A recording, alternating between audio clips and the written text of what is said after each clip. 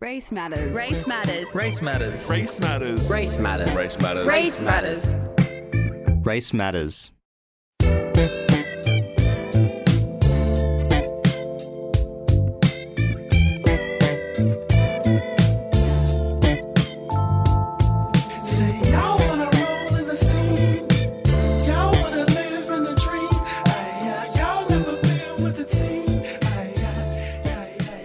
I'd like to acknowledge that we are broadcasting on unceded Gadigal land. This land has been in the hands of generations of Gadigal custodians for thousands of years before us, and it will continue to be in their hands for a long time after us. It's a meeting place for sharing knowledge, stories, and song, and we are privileged to be part of that storytelling today and every day here at FBI Radio. I pay my respects to Gadigal elders past and present. We're broadcasting from Redfern right now. Redfern is the birthplace of black theatre in this country, and it's a site for resistance and resilience for First Nations peoples. You're listening to Race Matters. This is a show made by people of colour, speaking with people of colour about the ways we understand and value our racial identities. I'm Darren Lasargas. And I'm Sada Khan. Ahead on the show, we'll be hearing an interview between Race Matters producer Sharika Helaludin and producer, playwright Shakti Dharan. And Shakti is a Western Sydney storyteller and producer who works in theatre, film, music and television, often wielding his Sri Lankan Tamil lineage into the stories he tells. So his debut play, Counting and Cracking, was a hit with audiences at Sydney Festival back in 2019 and went on to win a heap of awards and has just finished touring at festivals overseas. It was a large-scale, unprecedented work that traced the story of Sri Lanka's descent into civil war, as well as a cautionary tale about the politics of division. His next work, The Jungle and the Sea, unfolds into another chapter, travelling back in time to follow the story of a family during the war. So you'll hear from them in conversation later, talking through telling difficult stories as an act of healing, how the current crisis in Sri Lanka impacted the production, and the power of creating community-based art that is interested in collaboration over clout, which we are big champions of over here. Clout. Collaboration. Yeah, we are. Yeah. We're all about the bag. really looking forward to hearing from the chat from Sharika Helaludin very soon. We are back in the studio together after a couple of weeks' time. I feel like the last time we were sitting here together, we were talking about the whys in terms of art making, speaking from our experiences personally. Sarah, you've had a pretty hectic couple of weeks since then, creatively, I would say. Give us an overlay of what you did and what you took from it. Yeah, it's been a acceleration, I feel, in the last, maybe even the last year. Yeah, everything has accelerated really hard, and which kind of also sparked that convo that we had about your creative why, because, you know, the industry is such a machine.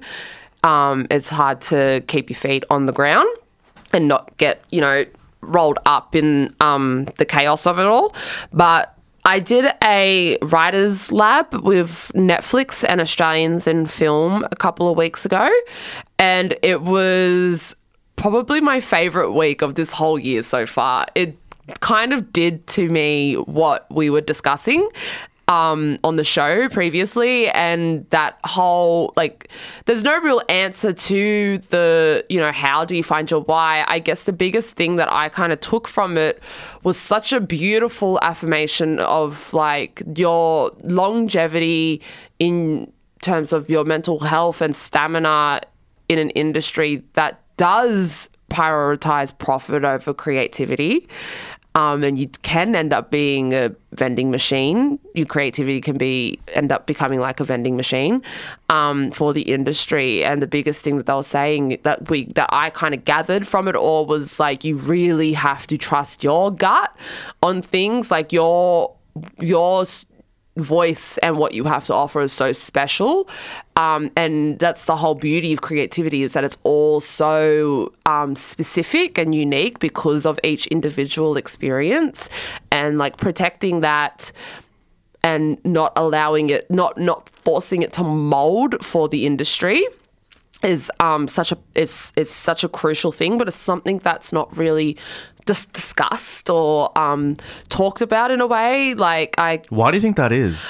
That's a great question. Like, why don't we talk about this stuff? I feel like it's not ever a conversation that gets had, and I feel like it should be a continual yarn, because like our, mental health, creativity, prioritizing self-care before the job, before work. Like even when I was doing that week, I was in the middle of writing a first draft, and it was a huge first draft that I had to submit. And there was so I was doing this lab and then going home and writing until 9 o'clock and then going straight to sleep. And there was like one point where I was sitting there and I was like, have I spread myself too thin now? And then I was like, actually, no, like I needed this week. Like I needed to be with other creatives. The special thing about the week as well was that all of us came from varying racial, cultural, sexual and gender identities as well. So it meant that we had similar experiences in our journeys leading up to that point too, and what we wanted to offer in our creativity. And we were all, a big part of it was that we were all coming from communities that we wanted to empower in storytelling. I needed this hug. I needed this nourishing space. I needed this self-care. And then what ended up happening was, because of that week, I ended up flogging my first draft over the weekend, got it in even before the deadline, and felt really proud of myself for what I'd accomplished. And I felt like I could do that because I had a week like this. And yeah, it was just a really special experience. And I feel like what I kind of gathered from it is that I really want to push this more. Like I want to push, like even like, writers' rooms are so hectic, and I'm always like, where's the space that we have before the writers' rooms where we talk about our anxiety about coming into a writer's room, because they're incredibly anxiety-inducing spaces, writer's rooms. Like, I'm always so fearful in a room that I'm going to say the wrong thing, that I'm going to, like, have a pitch and they're going to go, that's not it, and now everybody hates me. And, like, I think a big thing that I gathered from that week as well, that, like, I've definitely taken into other projects that I'm on right now, is that it's, like, it's okay if your ideas don't hit the mark every time. Like, I think this is such a big thing with creativity as well, is that we feel like we have to get it right the first time. We feel like we have, like, like we're not special if we don't do it, if it doesn't look special, if it doesn't look pristine and everything. But the fact is like, you're going to have a million shitty ideas before you get to the good one.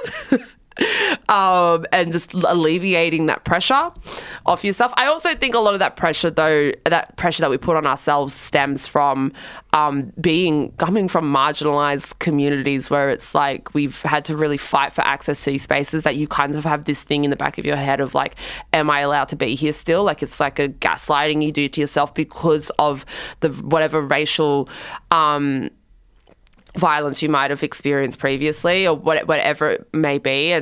But then at the same time, I'm like, how do I enter these spaces where I can stay present and humble in my space, and grounded in my community and my creativity, but also not feel impacted by the chaos of the space that I'm in. I feel like self-interrogation is so empowering. You know, understanding yourself first before entering a space that isn't your own. What you're capable of, what your limits are, how far you can push yourself. Yeah. I think the really beautiful thing about this week that I did as well was everybody, like, in the room, like, there was a fair few of us, and everyone was just so kind and generous, and the community vibe in the room was just so strong. And I was like, oh my God, it's been so long since I've been involved in this, because I have been in the industry all year, trying to run and keep up with it. I've forgotten about this, and it was just so like nurturing, and it just felt like a giant hug. It's a testament to, this is the idea of filling your cup. If you need to fill your own cup before you can give anything away. You've been trusting your gut in more ways than one recently, and as with many of the things that we're literally on a radio show right now, and this show has been such an integral part of our lives for 5 years? Yeah. And informs so much of how we think and feel and relate to each other, to ourselves, to our communities, that I feel like so many cups have been filled and so many cups have been given, and I feel like your cups are... We're doing the cup song.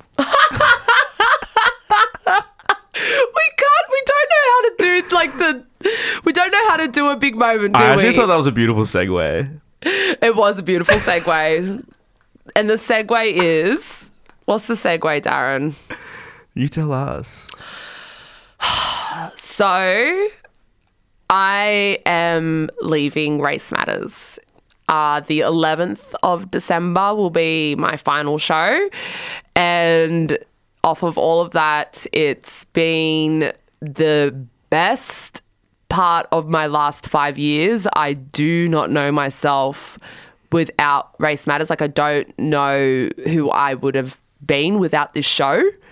And without this little community that we've built and this team that we have and this healing space that we've kind of cultivated for ourselves. And I hope people that have engaged with the show as well over the years. But in saying that, it's, you know, all good things must find its end, its natural end. And unfortunately, I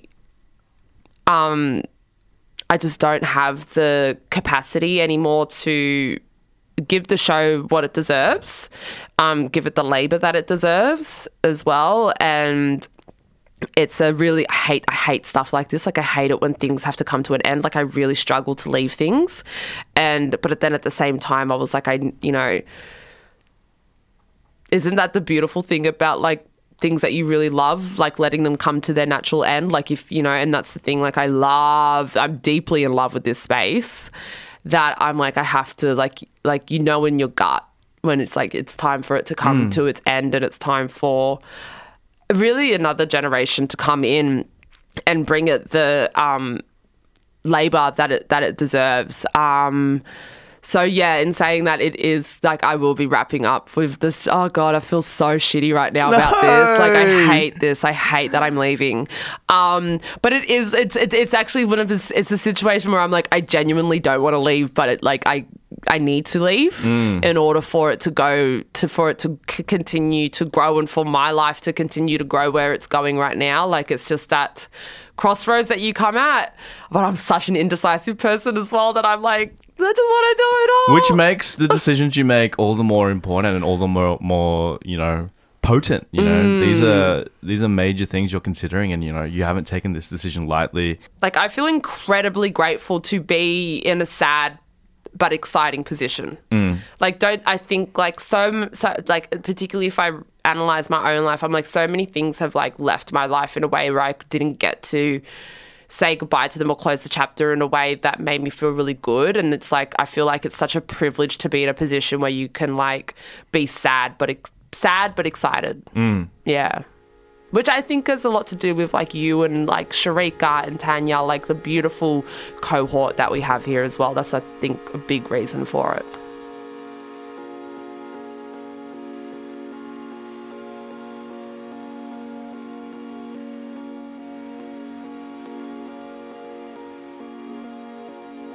Sarah just shared with us the news that she would be leaving Race Matters, but never fear, because we still have Sarah in our midst, in our orbit for another month, and there'll be plenty of stories to share, plenty of shows to reflect on, and just lots of giggles to be had. A lot of wholesome moments. Yeah. But for the time being, still so much amazing storytelling to be heard here on the show. Earlier this week, Race Matters producer Sharika Heather-Luden sat down with curator and playwright S. Shaktidaran with the upcoming showing of his new work, The Jungle and the Sea. It's a deeply personal interview that traces their shared lineage as displaced Tamil Sri Lankan people and what it is to make art as diasporic people. The Jungle and the Sea itself, it's an epic tale that traces a family's experience as the country descended into civil war. And we begin with Shakti speaking to why he felt it was the right time to share this work and how the current political uprising in his homeland impacted his creative process.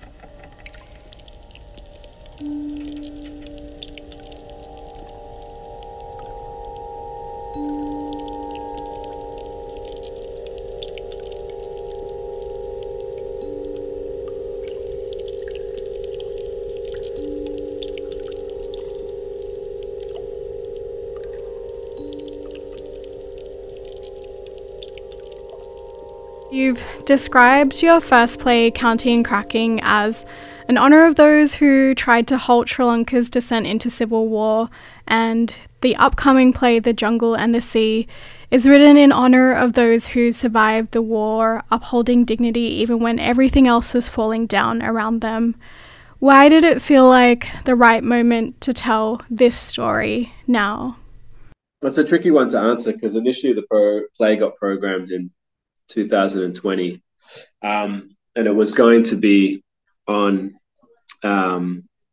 soon after Counting and Cracking, and Eamon and I were really keen for Counting and Cracking to not be a flash in the pan, but instead to be the beginning of something that continued, and being able to do another show the following year felt like a consolidation. And then, that was around the same time we had the first lockdown and the pandemic put an end to that. But funnily enough, it's come around in a really good way because Sri Lanka's had a terrible year. A disastrous year with the economic crisis has brought the lives of so many people there to a standstill. But the protests that ensued and the silver lining of that crisis in Sri Lanka has been that the country is more open to change now than it probably ever has been since it seceded from the British. And this play comes at a really good time for the diaspora to acknowledge more of the truths of our past and let that feed into a conversation that could really change Sri Lanka's future. So in terms of the Sri Lankan community and the relationship with the work with my community, I really hope that we can use this play to generate conversation that stops us repeating the mistakes of the past. I couldn't help but think about the ongoing crisis that you've alluded to. Given that you started developing this a little while ago, did the current socio-political moment impact your writing or the play itself? It impacted in a very big way. Part of the play deals with what happened at the end of the war. So much of what happened there in terms of bad behaviour from both sides of the war has still not properly been accounted for. Before this crisis that happened in Sri Lanka, the ability to talk about that was limited because the person who was in charge for a good part of the activities for the end of the war was also still the president of Sri Lanka. And he's now been deposed and there's new leadership in Sri Lanka. The country's ability to talk about what happened at the end of the war as a whole is far more open than ever before. And it meant that I could kind of change some components of the play to push the conversation further. I want to turn to some of the aspects of the play itself. You have a whole heap of incredible people, both on and off stage, from across the globe helping you bring this to life. Why is it important for you to nurture these relationships as part of your creative process? Counting and Cracking was like an infrastructure building project. I didn't know it at the time. I can only kind of see that now with the benefit of hindsight. It took 4 years to cast Counting and Cracking, to find people from across South Asia and Australia who kind of have the technical ability, are exceptional actors, can speak necessary languages, sometimes dance or sing as well. And to have all of those qualities and yet also at the same time believe in the purpose of these plays, which, they only exist in order to help my community move forward and to help incorporate our story into the greater Australian story.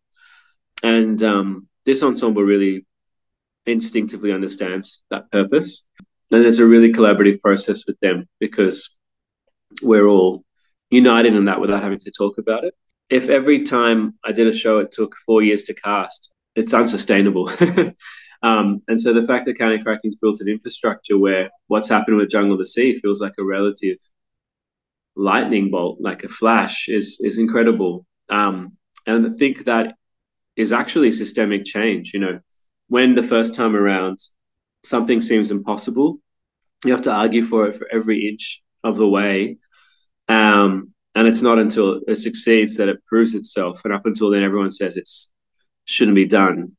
When you go from that scenario to a scenario in which people now think all of that is normal, is wonderful. It gives you hope. The other thing that's really cool is so much of what we do is Eurocentric. Like, even when a group of people of color gather, quite often the context for that is that it's different, and they're doing it instead of a group of people who are mostly white gathering. And there's something beautiful about gathering South Asian artists together as the center and as the beginning. It's not like we just don't even think about whiteness.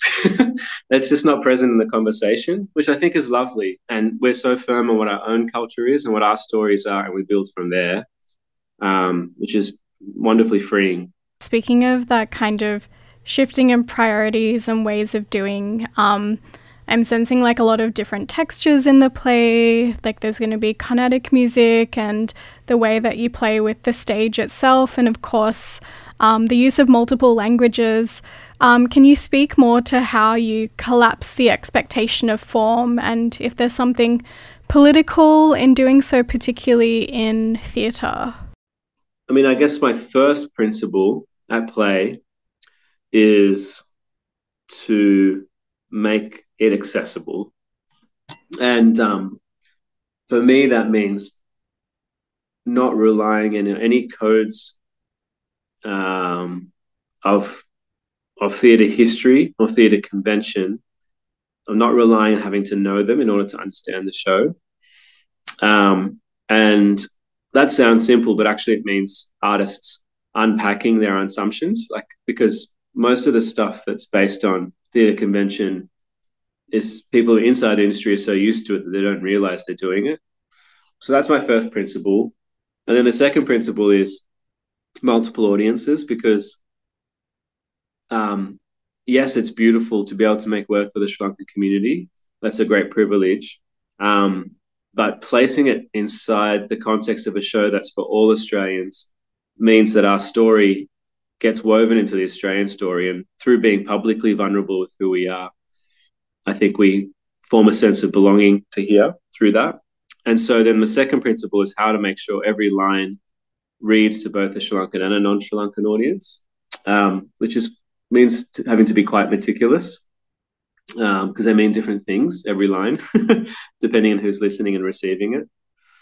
And then my third principle is making sure that it's as entertaining and wonderful as a normal piece of main stage theatre, because our stories are as deserving of that as any other story, as is Shakespeare or a Harry Potter musical. The way to do that, all of those things at once, is to make sure you know what your kind of thematic core is and to keep manifesting it in different ways. So Carnatic music is throughout the show, and it serves us beautifully culturally because we have a very strong connection to that as Tamil Sri Lankans. It's a Tamil South Indian art form, and we're connected to that through a shared language and culture. But we're using the Veena and the Mridangam, which are kind of like these ancient instruments that are still kind of vividly and beautifully explored and played today. So just the presence of Carnatic music automatically says that our culture is strong and continuing, and that it's an ancient wisdom that still holds value today. But then it's an improvised form of music, so it doesn't. The way it operates inside theatre is different to how music normally operates inside theatre. It's a character itself in the show, and the frameworks for how it works are set out beforehand. But every night it'll be played slightly differently depending on what's happening on stage. Our system of making music is based on emotion and landscape, and so we have a very sophisticated system for connecting certain musical scales to certain human emotions or certain natural landscapes. And so it's wonderful. It immediately shakes up the form to bring in that music. The other thing we're doing is putting everything on a revolve. It was written for a revolve from the very beginning, and the revolve is just a stage that turns. And this stage turns very early on in the show, within the first kind of couple of minutes, and doesn't stop turning till the show finishes. And it's an epic, it's a long show. So this constantly turning stage inserts the presence of fate and history and destiny into the work. And then the bodies on the stage kind of have to work against that. So immediately we're in like a cyclical time construct rather than a linear one. And we have all these kinds of notions of the gods and fate and destiny that are so much more like the kind of South Asian epics than like classic Western theatre. So anything that kind of solution that deals with all the principles I said earlier simultaneously is a winner. That's the stuff we keep. Am I in too deep?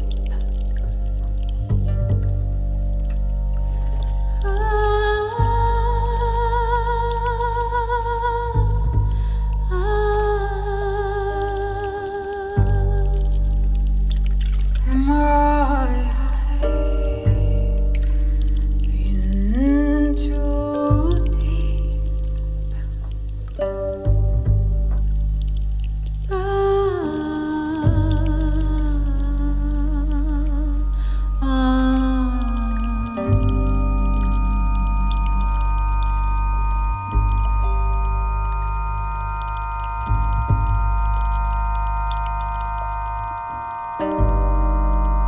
Even in this dark place, I hear another song. I wanted to pick up on, I guess, things that you've been talking about, how we choose to tell our stories differently. I don't know what it's like for you, but the war was always referenced in such a veiled and euphemistic way, like it was always the Troubles. And there's this tension of something that is quite haunting, but also the necessity to tell a story, to experience healing. I'm curious how you grapple with these tensions, if at all. Almost constantly at the forefront of my mind. One of the most devastating impacts for any community that has sustained violence within it, beyond the physical effects of that violence, is the silence that follows. And that silence is sometimes a repression of emotion. It's sometimes a silencing of voices, because it's easier to deal with the violence by having only one way forward afterwards. And it's quite often a silence between generations. The ones who went through it survive it and deal with it by putting it in a bottle and trying never to come back to it. And all of that is rational and makes complete sense. Often the only way to deal with pain is by burying it. The problem with that is that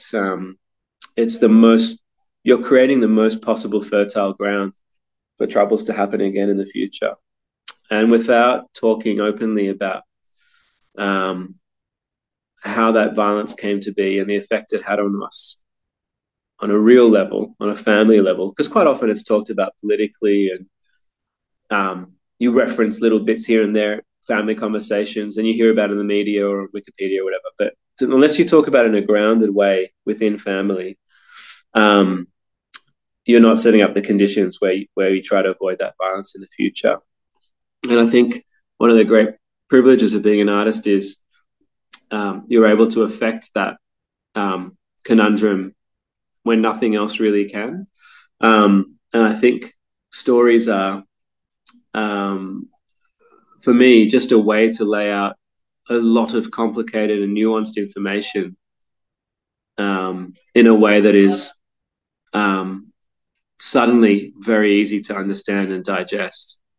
And in doing that on a practical level, you then create a space on an emotional level where people can fall in love with certain characters, like, hopefully fall in love with the family at the center of this show, and then go through with them what they go through. If you're part of a minority group that suffered during the war, then this hopefully gives you this space over the time of the show to confront that trauma on your own terms and start the process of healing. And if you're from a group which saw that violence and wasn't touched by it, it gives you the space to actually understand what it meant for those who went through it and what it means for you to have been alongside it with relatively less harm. And when a community can do both of those things at once, and then all the conversations that happen within families and within audience members on the train and cars and buses and stuff on the way home, is the beginning of a pathway to reconciliation. And I say that confidently now. With Counting and Cracking, it was a lottery. It was my hope. It was a gamble in the dark. But it really did happen. It genuinely happened, and it happened again when we took the show to the UK this August. And I can see what Jungle in the Sea has done to the community members who've come and sat on rehearsals and who are in the show, in the cast, and I can see that it will again be that space for the audience that comes. And I think for those who aren't Sri Lankan, there's so many communities that have undergone similar things in their own experiences from around the world, and so many of them come to Australia to settle here precisely because of that. And I think to be able to, for that experience to be portrayed as ordinary human lives and people doing what they can to hold their dignity in the face of all of that is the portrayal we want to see of those things, rather than really helpless, usually brown people kind of at the forces of history in 30-second news grabs, you know? It allows us to unpack all of that and see, kind of dissolve the fabricated division between us and them. Kind of off the backs of Counting and Cracking and upon the release of The Jungle in the Sea, it can be quite rare to bridge the gaps between the communities that we're from and the art that we want to make. And there's a restlessness that emerges in our diasporic art making. What has been the feeling of having masses of Sri Lankan communities bear witness to a very vulnerable piece of theatre like this? I mean, with Counting and Cracking, I was so focused on what the effects would be like on the community itself.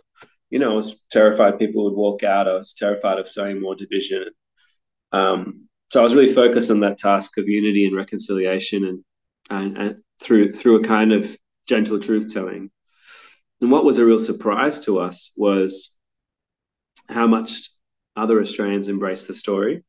And every night, all these people who weren't Sri Lankan were giving standing ovations, and it sold out. And I had these amazing conversations with people, Sri Lankans, every night. They were like, I don't understand why other people are so interested in this show. And over the course of that season with Counting and Cracking, I came to realize that this was a radical act of belonging, because so many migrant communities are used to waging their full lives in private, you know, like their cultural traditions, the stories they tell, the media they consume. It's all happens in the home, and public life is where they assimilate. Public life is where they put on a mask and kind of fit in. And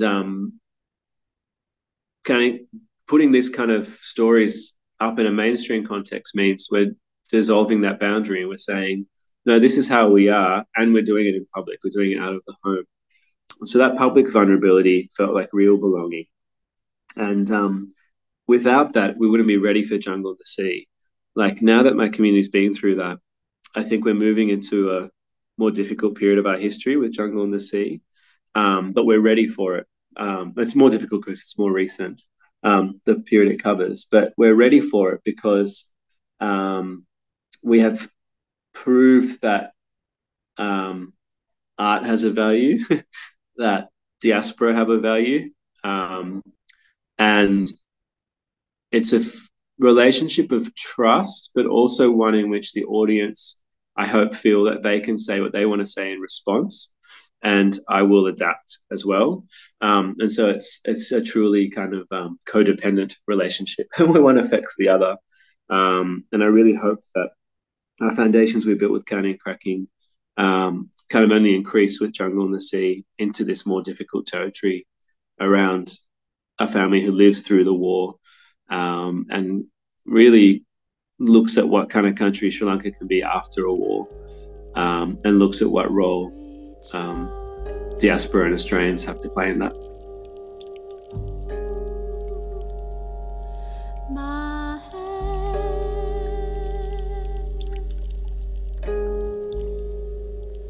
to you.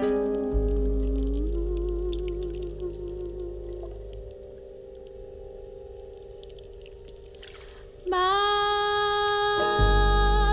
darling.